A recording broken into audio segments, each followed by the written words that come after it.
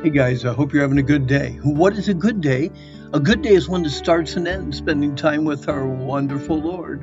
We're in our last chapter of James. In some ways, it's almost sad, but we're going to look at James chapter 5, verses 1 through 6.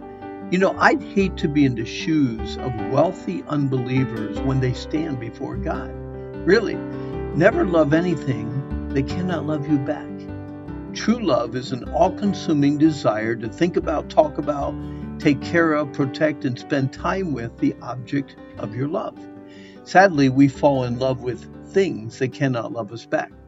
Some men spend more time and money on their trucks than they do their relationships with their wives.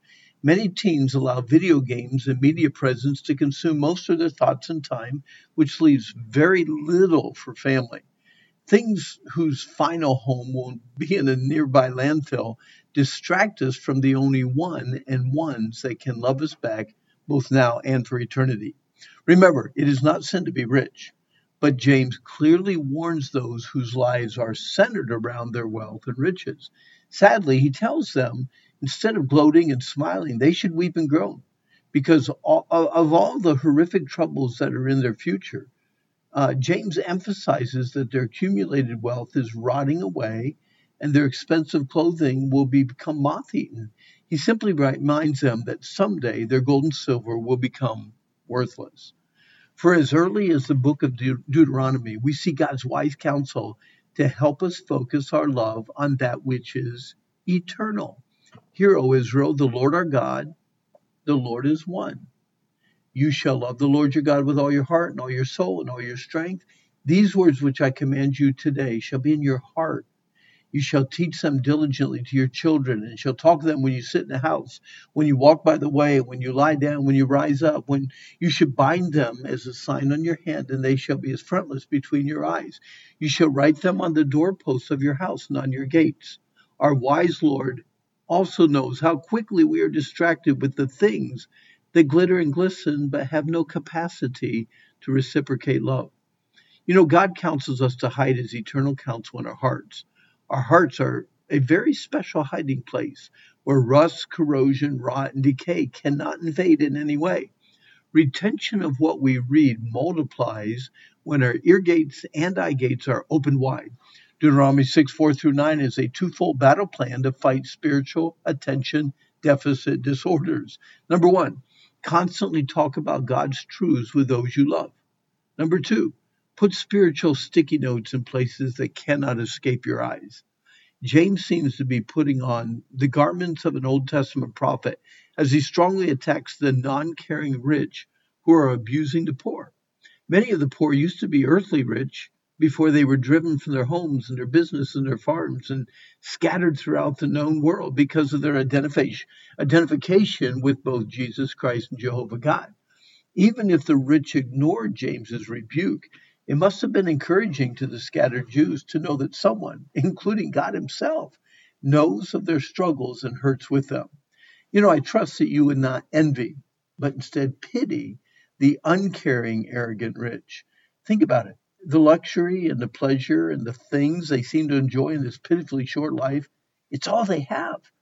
The consequences of their rejection of God for temporal pleasures when time caused them to even forget the luxury that they once lived in. Remember, just a few verses ago, James challenged us to draw near to God by taking a serious look at our selfishness and our sin by mourning and weeping. This mourning and weeping kind of gives a picture of our repentance over sin. Now, James tells the unrepentant rich to weep and howl. A humble, repentant heart that mourns and weeps in this life will never experience the eternal howling of a proud, unrepentant, and regretful heart. In our meditation today, James 5:2-3 kind of explains how the hoarded wealth of the rich and the famous will rip, tear, go out of style, get lost, need to be repaired or upgraded. He then explains in verses 3 through 6 why the uncaring rich will receive his judgment rather than his blessing. To the rich and famous, God says, you have hoarded treasures. You have cheated workers. You have lived luxuriously. You have nourished yourselves. You have condemned others. You have murdered righteous people. You have lived for you and you alone. You have done all of this just to make your pile of things bigger. In your endeavor to become materially rich, you have become spiritually bankrupt. You've forgotten that just because you ignored God in your self-indulgent lifestyle does not mean that you will still bow your knee before him. I love the phrase where it says the Lord of the Sabaoth. Some mistakenly think it says Sabbath, referring to the Sabbath rest. But the Lord of Sabaoth refers to the Lord of hosts, or the Lord of heavenly armies. You cannot believe that the Almighty God and sovereign captain of innumerable heavenly armies will simply disappear if you ignore him. Hebrews 9:27 is a perfect passage to end our meditation today. These two verses can at the very same time fill some hearts with fear and others with hope. I hope for you it's hope and not fear. It is appointed unto men once to die, and after that, the judgment. Just as every one of us are destined to die once and kneel before our eternal judge, so also Christ died once for all time as a sacrifice to take away our sins.